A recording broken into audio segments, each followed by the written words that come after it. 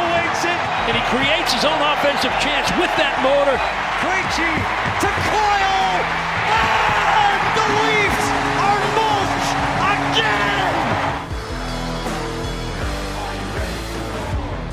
Hello, and welcome back to the NESN Bruins podcast. I'm NESN.com's Logan Mullen, joined as always by NESN.com's Mike Cole and Lauren Campbell. Guys, what's happening? What's happening? Not a lot. Actually, well, maybe a lot. I guess it depends if that's a professional or a personal question. What is happening is the start of the NHL season. We are recording this on Wednesday, October 13th, which means we are actually one day into the NHL season. For reasons not totally clear, maybe you guys know this, the Bruins don't play until Saturday. Their first game is, 5 days after the official start of the NHL season? Is that building availability? Do we even know why they basically begin the season on a hiatus? I have no idea. Not a clue. Because even if it was building availability, it would be building availability of like 10 to 12 teams. Like, it's not like they have to be locked into that one matchup on that one night. Yeah, well, and then they play their second game isn't until Wednesday, so they are off to a very plodding start. That is so bad. Their April schedule's loaded too. Oh, that is. Don't they have like 15, 16 games in April? Yeah, something like that. I don't think they have more than 2 days off, like more than once in April. So maybe one day we'll get there. Right now, it's still October. The leaves are changing. Only, about 10 days later than usual for the start of the NHL season. But it is upon us, and that means that the Boston Bruins eventually, in due course, will end up playing regular season games. So we'll take the next however long to take a look at the Bruins and also maybe a quick trip around the league, a trip around the rink, as they might call it, or at least that's what I'm going to call it. So I guess the starting point, and Lauren, we'll go with you first, would be, what is your biggest takeaway from the last 3 weeks to a month of Bruins training camp? The Bruins, I'm honestly surprised that Jack Studnicka is not starting the season in the NHL. I understand why he's not, but I thought he really impressed in camp, and being waivers exempt probably helped his case to go to the AHL at this point. But other than that, I really like what I've seen from Charlie Coyle. I think it's only one game, but I think he's meshed well with Craig Smith and Taylor Hall there. And I think that if he can mirror what he did in that preseason game going forward with the season, that's going to be a very dangerous second line. Michael? For me, it's the play of Linus Ullmark, to pick up on a previous conversation from our last meeting. I look right so far. So I'm going to use this opportunity to pat myself on the back. I have not been impressed. The numbers don't look good. He deserves the benefit of the doubt moving into the season because he had a good season last year. He's been good before. And he's still learning a new system or learning how to play behind a new system and getting familiar with new surroundings, and maybe hasn't had that full lineup out there in front of him a ton. But he, the save percentage, I think, was below 900, which is alarming. Made some gaffes with the puck. And I don't know. It was not impressive. But maybe it's a slow start. Maybe it just takes some time to get going. But I think that is something that kind of stands out when you pay a guy that kind of money to be your number one, at least entering the season. He certainly doesn't look like it so far. It feels like it's Swayman's net, but we'll see. Are you buying the excuse that I saw today that him being injured at the end of last year and this him getting effectively eased into camp and preseason action is the impetus for the poor play? Sure. But it was still bad. It was objectively bad. He missed everything 5-hole. They know that a lot more than that. Maybe that's the case. But even if that's the case, then all right, fine. Then my storyline or takeaway turns into, all right, so the guy you paid to be your starting goaltender isn't ready for the regular season. It's also weird too because I feel like a lot of players will experiment during the preseason and do things they might otherwise not do. And I admittedly did not watch Linus Ullmark enough in Buffalo to be able to pinpoint if certain tendencies of his were getting tweaked this training camp or what. Does that happen in hockey? I feel like it does. Why would you not? Like I know it happens like baseball all the time. Like you can't look at baseball spring training stats and take anything from them. Like a lot of it is just ramping up, and maybe that's a fair point. Maybe that's where Olmark is right now. But I don't remember ever having this sort of conversation about Tuukka Rask, for example. Like it never felt, you know what I mean? I don't know. Yeah. We never talked about that with Tuukka, did we? Like he was. No, we waited until like Thanksgiving. Yeah.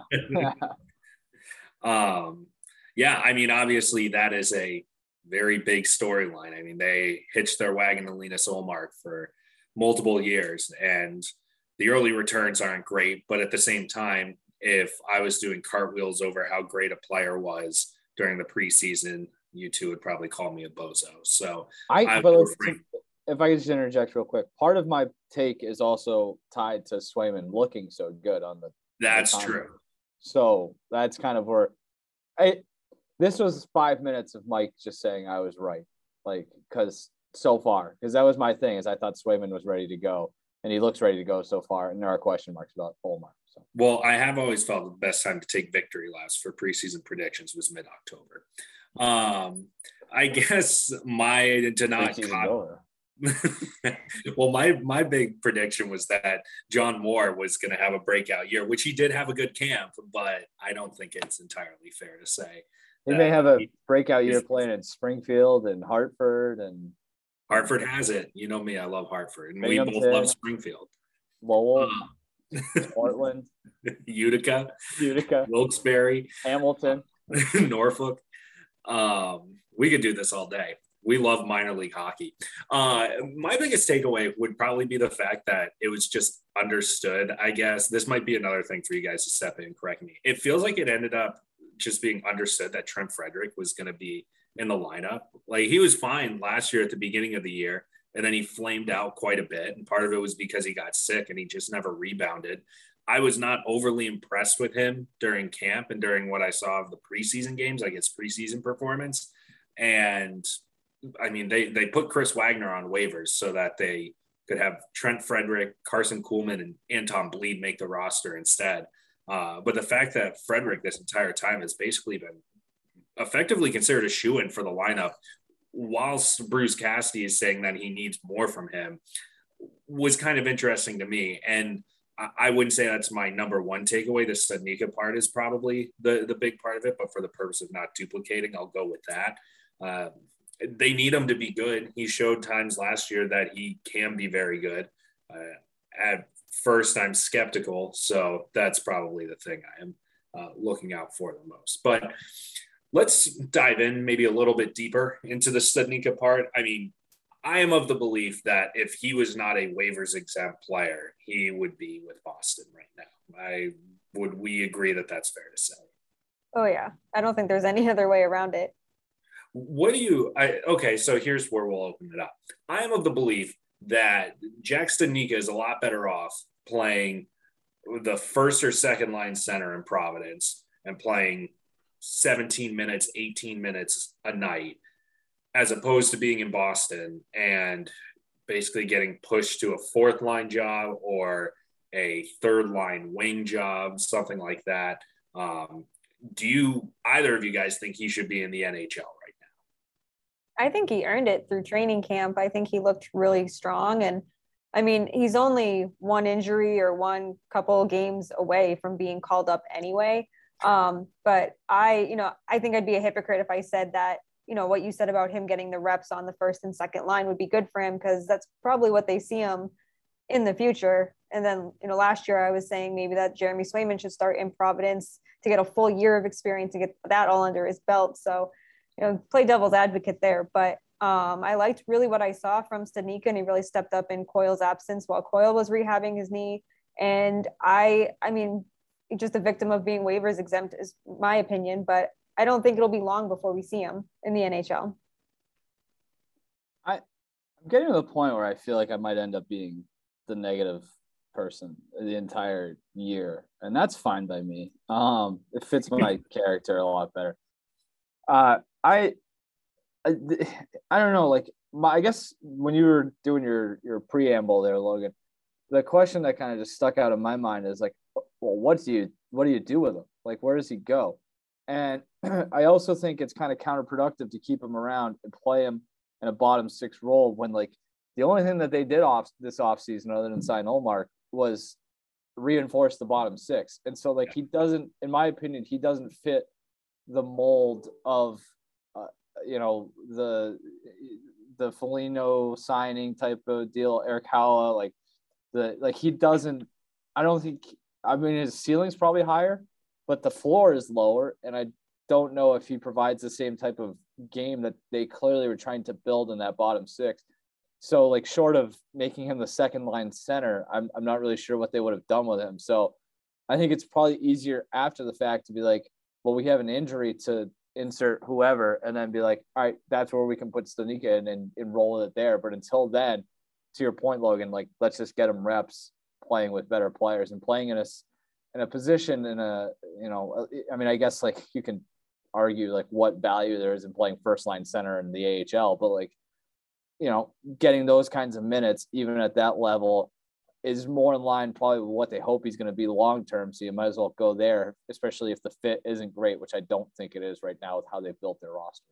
Yeah. I mean, for one, I think that he looked like a vastly different player in the NHL last year. He was playing center as opposed to wing. Like, the whole putting him on the wing thing, I am very against. He looked confused. It was almost like, there's how many times you look up and he's just kind of floating. Right. He's too heady of a player. Yeah, right. Which it's ultimately to his disadvantage. But guys who are that natural of a center like him should not be playing on the wing. And yeah, putting him in a fourth line role, like, I know that he is a pretty decent defensive player, but it's ultimately counterproductive.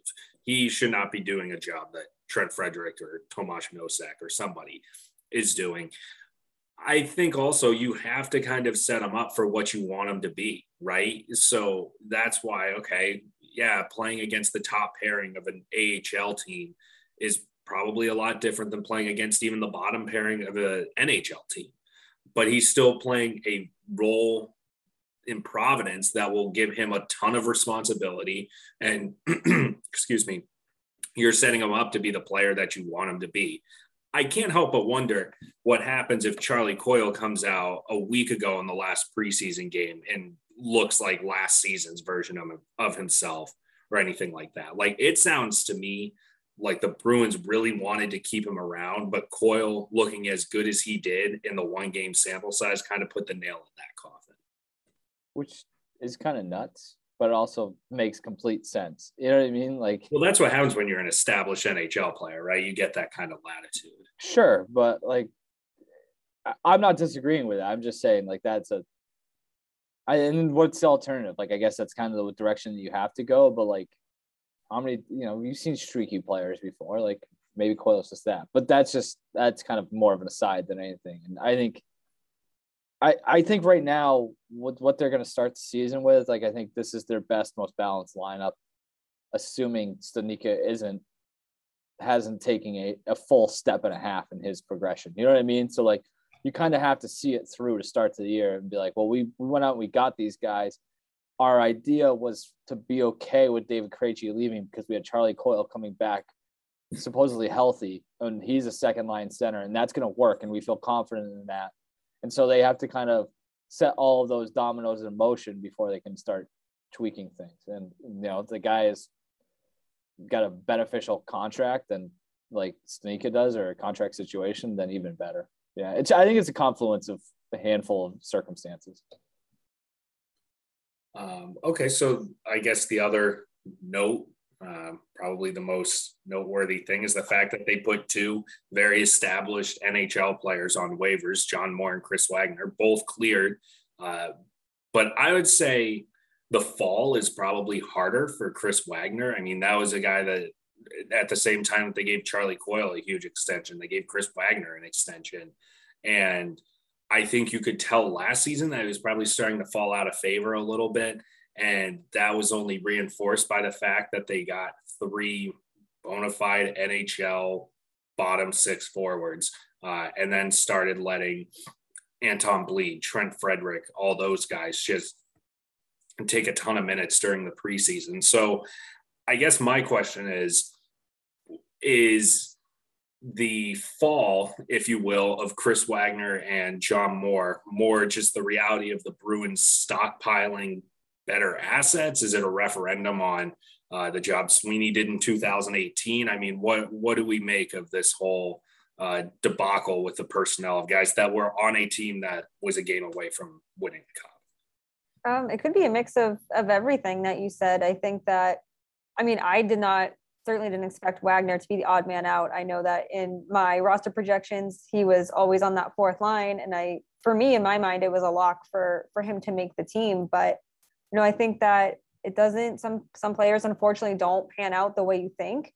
It is very surprising, I guess, to say that when you see two established players like Chris Wagner and John Moore, especially with their contracts too, like they're not, quote unquote cheap players by any means. And now they're going to be playing in Providence, but much like Studnicka, I mean, there's room for them to come up. I don't think that they'll play the whole season in Providence, but I think it speaks to the contract situation. I think it speaks to Sweeney in 18 and just kind of the play that Wagner and Moore have had, since last year. I know Moore was dealing with an injury. I feel like Moore is always injured too, but at the end of the day, it's they lost their spots and now they're going to have to fight in Providence to get them back.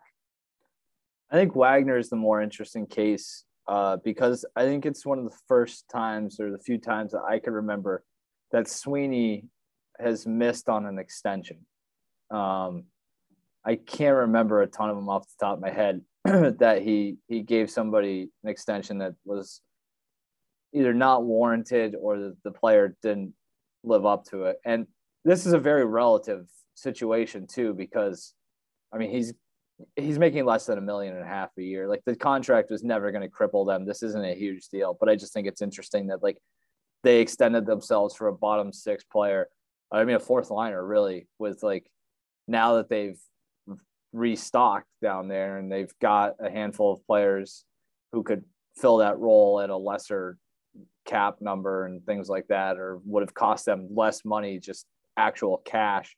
I think it's interesting from that regard, but I don't think it's a huge deal. And with John Moore, it's like, 2 years ago, I resigned myself to the Bruins not getting anything from John Moore and kind of chalking that one up as a swing and a miss, which happens too, right? Like it's not again, you would rather miss on guys making $1.5 million than miss on the guys who are making $6 million. So it's not the end of the world. But like I said, with Moore, it's kind of like, at this point, anything you get out of him is gravy. I know Logan would probably beg to differ, but yeah, I mean, I've always been of the belief that John Moore is fine if you take the contract out of the equation. I think people act like that deal is way bigger than it is. It's just the term that scares people. It's not often that you give those kinds of guys 5 years and they're sort of paying the price for it. I think an understated storyline, specifically with the Wagner part, is the fact that the guys he lost to aren't like these major up and coming prospects. It's Carson Kuhlman and Anton Bleed. And I mean, good stories for both guys, right? Like Anton Bleed was a 6th round pick, has had a very hard time sticking in the NHL. And Carson Kuhlman was undrafted and made, a pretty good impression his first season as a pro. I guess the question now is, do either of those guys play well enough to keep Chris Wagner in Providence? I guess if the Bruins season is hinging on the performance of Carson Kuhlman or Anton Bleed, then it's probably a lost cause in the first place. But nevertheless, I mean, if I were Chris Wagner, I mean, these were guys that he beat out at camp with relative ease in previous years. So like that was previous years too. He was not good last year. No, he wasn't. And so, I mean, that is a factor too. And maybe I guess that becomes more of a philosophical question, right? Because Chris Wagner immediately, by having a bad season last season, put himself at a disadvantage, if you will, because the Bruins were watching him be basically a puddle of himself. You don't have that same exposure with Carson Kuhlman and Bleed, two guys that Cassidy is on the record saying that he likes, Kuhlman in particular.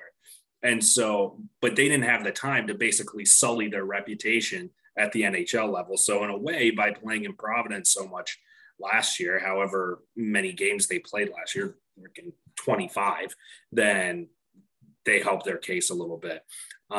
It's just an overall weird story with Wagner. That's like a fourth line thing though too. Like this is a much different story if you're talking about a second liner. You know what I mean? Like you can take a chance on those younger guys because it's like, well, whatever. He's going to play 8 minutes a night. Well, I think a lot of teams, there was kind of a shift where a lot of teams started giving these bottom six guys, fourth liners in particular, a decent deal. Like when the Penguins gave Brandon Tanev that big deal, the Panthers ended up snatching away Noel Acciari, who's, turned into Gretzky in Florida. But no kidding. At the time they were giving a legitimate fourth line center / right winger a pretty hefty deal compared to what those guys usually get. Most of the time I feel like you build that with free agents on 1-year deals or 2-year deals like they did with Nordstrom, Nosek, all those guys, or it's your prospects who can play in the NHL but aren't going to give you a ton of scoring. It's your fourth round draft picks. Yeah, it's your Anton Bleeds and Carson Corbin. So again, if the Bruins season is hinging on how Anton Bleed, God bless him, ends up playing, then I hope we don't have to do this podcast every week because we're going to be. Doesn't that mean, like, I would push back? Doesn't that mean they're pretty good? Perhaps. Right? I can talk myself into that being, or am I wrong? Doesn't that mean you have good depth? You might have to sit on that one for a little bit. I guess it depends on what the other. If the only question mark is the fourth line. Yeah, that's true. I mean, the fourth line for the most part hasn't been a question mark the last few seasons, minus last year. But that's a rabbit hole I don't think we need to go down today.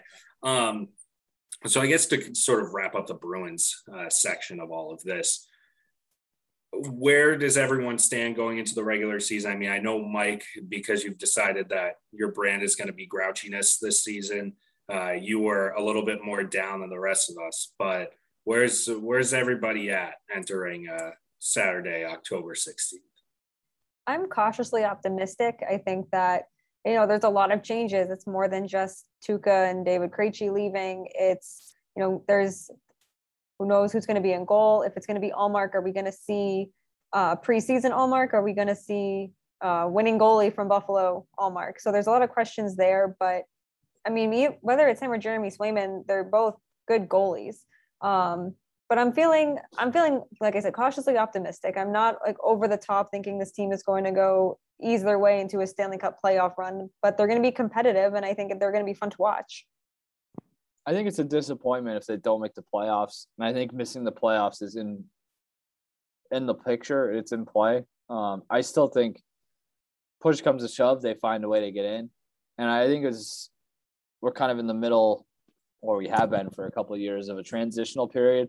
And I think it was interesting. The Athletic did a story. I don't know when they published it. Sometime this week with like they did tiers, and they had like the top tier is MVP, the second tier is franchise player, third tier is all stars, and the fourth tier is top line players. And the Bruins had 5 players on that list, on the top 100 list. Only Dallas, Toronto, Tampa Bay, and Colorado had more players on the list. Bruins had nobody in the top tier. They had 3 players in the second tier, which was the first line and McAvoy, and then Hall was in the fourth tier. It's a long way of saying, like, there's still top-end talent here, but they're an injury or two away from guys who have been injured in the past, from being in trouble. I think my point is that they're top-heavy, and that should be enough to get you into the playoffs. But I wonder what it looks like long term. That's kind of speaking to my theme of this being a bit of a transitional period for the Bruins. But like, if those guys all play up to their level and stay healthy, then yeah, you're going to contend for a playoff spot. I do think it's worth noting though that 2 of those teams with more players on that list are Tampa Bay and Toronto, and they're both in your division. So, that's where a lot of my pessimism comes from in terms of their playoff odds or their playoff capabilities. Is it's just going to be tough. Like, if you put them in a different division, I'd be like, they're going to contend for that division. I just think it's tough in the Atlantic. So we'll see. Is there what's a notch below cautiously optimistic? Is that just skeptical, I guess. Yeah. Open-minded is probably a nicer way of putting it. No, because open-minded gives you too many outs. because if they end up winning the President's Trophy, it'll be like, this is why I was open-minded. That's fair. That's fair. Yeah, it is. I guess open-minded might as well be a synonym for on the fence. But like I said, the talent's there to be a wild card team, in my opinion. It would not shock me if they missed the playoffs, but it also wouldn't shock me if they won the division. So, but I just think a lot more has to break right for them this year than it has in years past for them to be among the best teams in the NHL again. See, so I would tend to agree with that. However, part of me wonders if that's because there's so much change that I just don't know what to expect. Because that's a fair point. Yeah. Because as I think about it, I'm like, well, the bottom 9, the second through fourth lines, I think are probably better than they were last season overall, especially with the way the season began. I mean, because now they have the Hall edition that completely changes the dynamic of it. I think that their fourth line has a lot more, I don't know, offensive upside. Like, I really liked the Nosek signing. I really like Erik Haula too. And I think they could actually get a surprisingly fair amount out of Nick Foligno now that they don't have to play him in like Columbus did in the top 6 role, basically. So I think that there's a way that they can get the most out of some of those guys just by virtue of the depth that they have and where all the pieces are going to fall. I mean, Vegas got to a point last year where they were playing Nosek on the third line. Haula's played a middle 6 role, sometimes fourth line center, much of his career, and then the Foligno aspect of things. So I think for part of it for me is like, I just don't entirely know what to expect. But at the same time, I think I can see the ceiling, especially with that third line. Like, the third line has probably the opportunity to be as good as it was back in 2019 when it was Johansson, Heinen, and Coyle all kind of at their best during the postseason. I think that we ultimately will have to see how the rest of the division shakes out before making a judgment on whether or not making the playoffs is their fault or not, because I think that they could be very good and still end up not making the playoffs. I mean, I'm a big fan of Florida. I think Tampa will be good again. I think Toronto will be good again. Montreal was just in the Cup final. I think they're going to take a step back, but they will probably be good again. The only teams in that division that aren't competitive are Detroit and Buffalo and Ottawa. And I think even Ottawa will be better. I was going to say, you could argue 2 of those 3 teams are better than they were last year too. Ottawa pretty considerably. I mean, Detroit finally got a goalie, right? Yeah. Nedeljkovic, and they made some nice moves around the margins. I mean, Nick Leddy and Pius Suter. Right. So the Red Wings will be better. I think Ottawa will be way better. Yeah. Ultimately, the Bruins should be able to carve their own path to the playoffs. And the way I look at it too is sometimes I have to sort of extricate myself from the Boston media market and narratives around the Bruins and look at what everyone else around the country says. And everybody else thinks the Bruins are going to be really good. So part of me wonders if I'm just getting sucked into the cynical nature that can sometimes come from being around a team all the time and having to find holes to poke. I thought you were going to say from being around me. Yeah, that also is a drain on pretty much. Fairly offensive. So let's, I guess, put a pin in the Bruins unless any of you guys have any thoughts on that part before we switch and put our national media hats on. No. Okay. Sounds good. So my first recommendation is head to NESN.com. NESN Bets specifically, headlined by Mike and to apparently a lesser degree myself. And you can read our NESN experts make their Stanley Cup and award predictions. Now, the 3 of us are the self-described experts. One year I put experts in quotation marks and our editor took it out and said, don't sell yourself short. I probably would prefer to sell myself short, kind of tempers the expectations, but nevertheless, we are self-described experts. And so around the league merry-go-round we go. All right, Hart Trophy. We all disagreed on this. So we'll just go in the same order we've been, Lauren, Mike, and Logan. Yeah, so my Hart Trophy winner this year is Nathan MacKinnon from the Avalanche. I just think that one of the best players on one of the league's best teams, it's going to lead to good things for him. And he was a finalist last year, and I have no reason to believe that he'll hit any sort of regression this year. I got Austin Matthews. I think he scores 50 goals. I think Toronto is one of the best teams in the NHL, at least in the regular season, and playing in that market should get him all the attention in the world. So it can be Austin Matthews for that one. Yeah, I had Connor McDavid. I've usually gone with Panarin, I think, the last 2 years. I went with McDavid because I feel like if he picks up at the pace he was at last season, it will be impossible not to give it to him. And their top six is better, too. I like the Zach Hyman pickup. Norris Trophy, you two agreed. Neither of us had Charlie McAvoy, but I know Mike went with the UMass angle that went with the head instead of the heart. Yeah, I mean, Cale Makar is, I think he's one of the 10 best players in the NHL already. He plays so far above his age. That's a position that traditionally it takes a long time to learn in the NHL. He already looks like one of the best defensemen in the entire league. And so I think even if he takes an incremental step forward, that puts him put him on the ballot or the finalists, put him on the little card in ink, because he's got room to grow, which is a scary idea. And if he uses any of that room to grow this year, it's going to put him on a level that I'm not sure anyone can match. Yeah, I also have Makar as my Norris Trophy, and Mike said it all. He's just an incredibly special player. His presence on the penalty kill and power play is insane. And he's in one of the best, if not the best defenseman in the league heading into the season. So, and Mike said it best, if he takes the smallest step forward, that's scary enough. And if he stays the same, that still makes him a very threatening player. So I think this is Makar's award to lose. I would probably agree with that.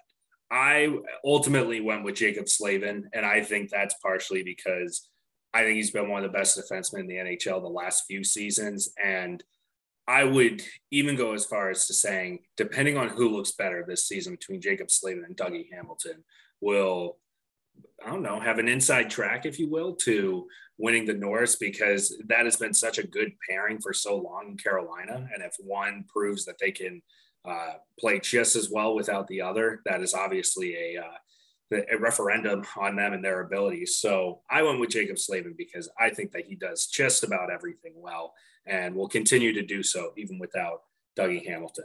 Selke, you two also agreed, went with the Bruins angle.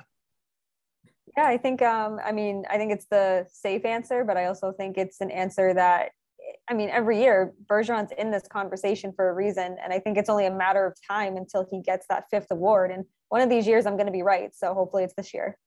Yeah, it's just a math problem for me. He's been a finalist the last 10 years or whatever. So like I said in the story, if he makes it 11, I've got a 1 in 3 chance of being right there. So I think it's probably I don't feel great about it just because I think injuries and or load management are going to be a factor for him at some point this season. So maybe he doesn't have the body of work that other players in the league will. But I think if it's anywhere close, he kind of gets a benefit of being the elder statesman who is synonymous with the award. So I don't know, Joel Eriksson Ek, he finished 4th last year. Very slow start to his career. So he played a lot in the 4th line for Minnesota when they were bad the last few seasons. And he actually used it to really refine his defensive game. So everything else has sort of come around for him to where it's supposed to be. I thought for a while that it might be sort of the Anthony Cirelli award. I figured he would be sort of the Anze Kopitar, Patrice Bergeron of the future. I don't know. Maybe I'll alter that. I like Joel Eriksson Ek, and with the Wild being much better and a bit more recognized nationally, I think that helps his case from a voting standpoint. The Vezina Trophy. I went with Semyon Varlamov from the New York Islanders this year. I really liked what I saw from him last year in 25 starts. And I know last year was a shortened season, but now he's got the chance to play a full 82 games, maybe get 55, 60 starts under his belt. And I have no reason to believe that he won't put up numbers like last year. He was tied for Fleury with 7 shutouts, and Fleury won the Vezina last year. So I'm really looking forward to seeing what he can do this year. I got Connor Hellebuyck, 916 save percentage last season with parking cones in front of them. They went out and they addressed their blue line. I think getting even a little bit better in front of him will make him look a lot better, take a lot of the stress off of him. Maybe they can even manage his workload a little bit. The volume numbers won't be there for him this year, but I think he'll stand out and they'll be improved and he'll have a better chance narrative wise of getting in the conversation. Yeah. Jets have always been a defenseman short, and they got 2 this year. So that's good. The Nate Schmidt signing was he pops up on some of those sports books for Norris Trophy. He's a nice player. He is, yeah. I went with Darcy Kemper. I think that he had been very good in front of basically an offensively or defensively inept Coyotes team the last few years. Like a lot of their defensemen, even their best ones, like Oliver Ekman-Larsson, not great defensive players. Same Alex Goligoski, like he was playing very well with a poor defensive team in front of him. So I think if you put him on Colorado, a team that's far more structured, far better, and has sort of helped Philip Grubauer go from a backup in Washington behind Braden Holtby to a star goalie who just got a pretty hefty contract, then you have to like the potential there. Art Ross Trophy, we can probably just bypass this one because all three of us chose Connor McDavid. Would be stupid to pick against anybody else. I guess maybe make the case for Draisaitl or Matthews. He had 9 points in 4 preseason games. Yeah, it's stupid. It's silly. Okay, so Jack Adams Trophy. We actually all differed on this one too. I'm going with Bruce Cassidy, and I think it's because he has a chance to do a lot. And not that he doesn't have a lot on his roster, but a lot. He can do a lot with a lot of different people this year, and people that when you lose Tuukka and David Krejci, that leaves huge holes. So he has a chance here to really prove that he can build a strong team. He can make this team mesh well. And with all the new faces, if this can be a successful season, I think it's going to go in Cassidy's favor. I got Gerard Gallant in New York. I think the Rangers have all the talent in the world. David Quinn was clearly not the guy to get them to the next level. Gallant, you look at the fact that it was 3 years ago he took a team in its first year to the Stanley Cup final. Clearly he's doing something right. I think he's going to be able to maximize the talent there. And I think that division is kind of open for them to take. And I think if they contend for that, doing it in New York, getting that team back to prominence to top that division, I think that goes a long way in getting him votes. And then I had Jeremy Colliton.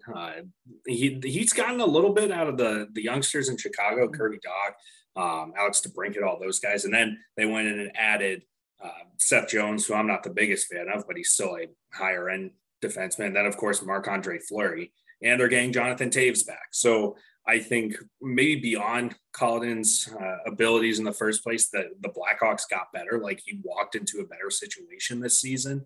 But if you make an original six team a contender once again, that's going to get a lot of people's attention. I mean, the NHL, frankly, is better when Mike, are you about to make the case that that's what Gallant's going to do? Yeah. Yeah, exactly. Maybe that's what it'll come down to. But I had to double check that Colliton is not younger than me. He is not. He's older than I am. So look, he's born in 85, right? Yeah. Thank God. Yeah, that's.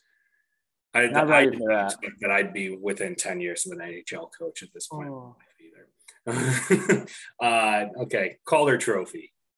I went with Trevor Zegras from the Ducks. I think that the Ducks aren't going to be super competitive this year, but it's going to open up a lot of ice time for Zegras, and it's going to be able to take his game to the next level and stuff that we didn't really get to see last year from him. Lauren, we got to see Trevor Zegras together at the Beanpot. He extended our life right before, or our night right before COVID, because he did. End of regulation winner against Northeastern. So proud to be you. He is. I'm about to wonder how he extended your life. Yeah, my life. And if anything, he shortened my life. That one almost drove me to smoking that night. Yeah. Give me Cole Caulfield for the Canadians. It was awesome in limited action last year. He's American. I like that. An American in Montreal. It's like it's a bad book title. But I do think he, they have high expectations. I think he's a spark plug. If he, again, it's kind of like the Matthews things. If he does well in a Canadian market like that, becomes a phenom within the league, he's going to get a lot of votes. So I'll go with Cole Caulfield. I went with Spencer Knight, mainly because Sergei Bobrovsky always finds a way to cede all of his playing time to his backup. And the Panthers wouldn't have let Chris Driedger go if they didn't think that Spencer Knight was ready. Has a lot of the raw skills that you like to see from a young goaltender. And so I can very much see a situation play out whereby January he's the number one in Florida. And I am bullish on the Panthers, as I have been each of the last now 3 seasons. So I would suspect that if he is able to guide them to a very successful regular season, then that would make a very good case for him to win the Calder. So to wrap all this up, put a nice little bow on us, our prognostication, if you will, the Stanley Cup picks for everybody. Lawrence was not a surprise at all. It's not a surprise. I have the Avalanche taking down the Tampa Bay Lightning. I just think it's two of the league's best teams, even though they lost key players in the offseason. They're still incredible teams. They're both wagons. I think seeing these two teams in the Stanley Cup would be an awesome, just a big showdown there. I think Darcy Kemper is going to remain healthy. McKinnon's going to have that breakout year, and Tampa will not three-peat. I will go with the New York Islanders over the Avalanche. I actually feel worse about the Avalanche part than I do the Islanders because I'm not as sold on their goaltending as you are, Logan, and they just have this bugaboo where they can't get out of the second round. But I think they finally break through this year, and unfortunately for them, they run into an Islanders team that finally gets to avoid the Lightning somehow within the Eastern Conference playoffs. As you guys all know, like we're going back to the old way of doing things here. So, maybe it's easier for them to avoid the Lightning coming out of the Metro. I saw a lot from that team last year, especially up close to what they did to the Bruins. I think they're just, they need a break or two to kind of get through, but I think they will. And if you get them, it's just they're tough in a series. They're well coached. They're disciplined. That forecheck is relentless. I think that they are one of the few teams I feel like that could put the clamps on an elite, offense like the Avalanche. So I like the Islanders to finally break through here. That would be the absolute worst matchup for the Avalanche if they finally get to the Cup final and they run into the Islanders. So I did go with the Florida Panthers. I had them over the Vegas Golden Knights because I think the Golden Knights will just roll through the Pacific Division and give themselves a pretty good situation going into the playoffs. But I think the biggest issue for the Panthers for a while has been the goaltending and the defense. I think that if they get a good version of Bobrovsky, great. If not, I trust Spencer Knight. And they finally retooled their defense enough to where there are like legitimate NHL caliber players playing in the top four there. Aaron Ekblad's healthy again too. And then they brought back Brendan Montour. Mackenzie Weegar is probably a distant Norris candidate at this point. I like the Gustav Forsling pickup. But the offense has never been an issue for them. Like they've always been fine up front. They've always been able to score, but they haven't been able to do pretty much anything else defensively. I think that they have thoroughly rectified that issue. So I am going with the Panthers this year. All right, guys, we're going on like, 45 minutes, something like that. Any parting thoughts before we wrap this thing up? No. Nope. Okay. Well, then we can wait 3 more days for another Bruins game. And then by the next time we reconvene, I'm pretty sure I've only played just one game. So we'll be getting ready for another. So maybe we can just dive into a bunch of overreactions after one game. I love watching the Stars, so I am more than happy to use this as a litmus test as to how good the Bruins are or not. Okay, Mike seems exhausted. This is why you shouldn't let me host, Mike. But Mike shaking his head, forehead on the desk. That's Mike. Lauren, she's also there too. I'm Logan. Thanks for listening to the NESN Bruins podcast. Listen, rate, subscribe, review, only if it's 5 stars and if you like us. But until next time, thanks for listening.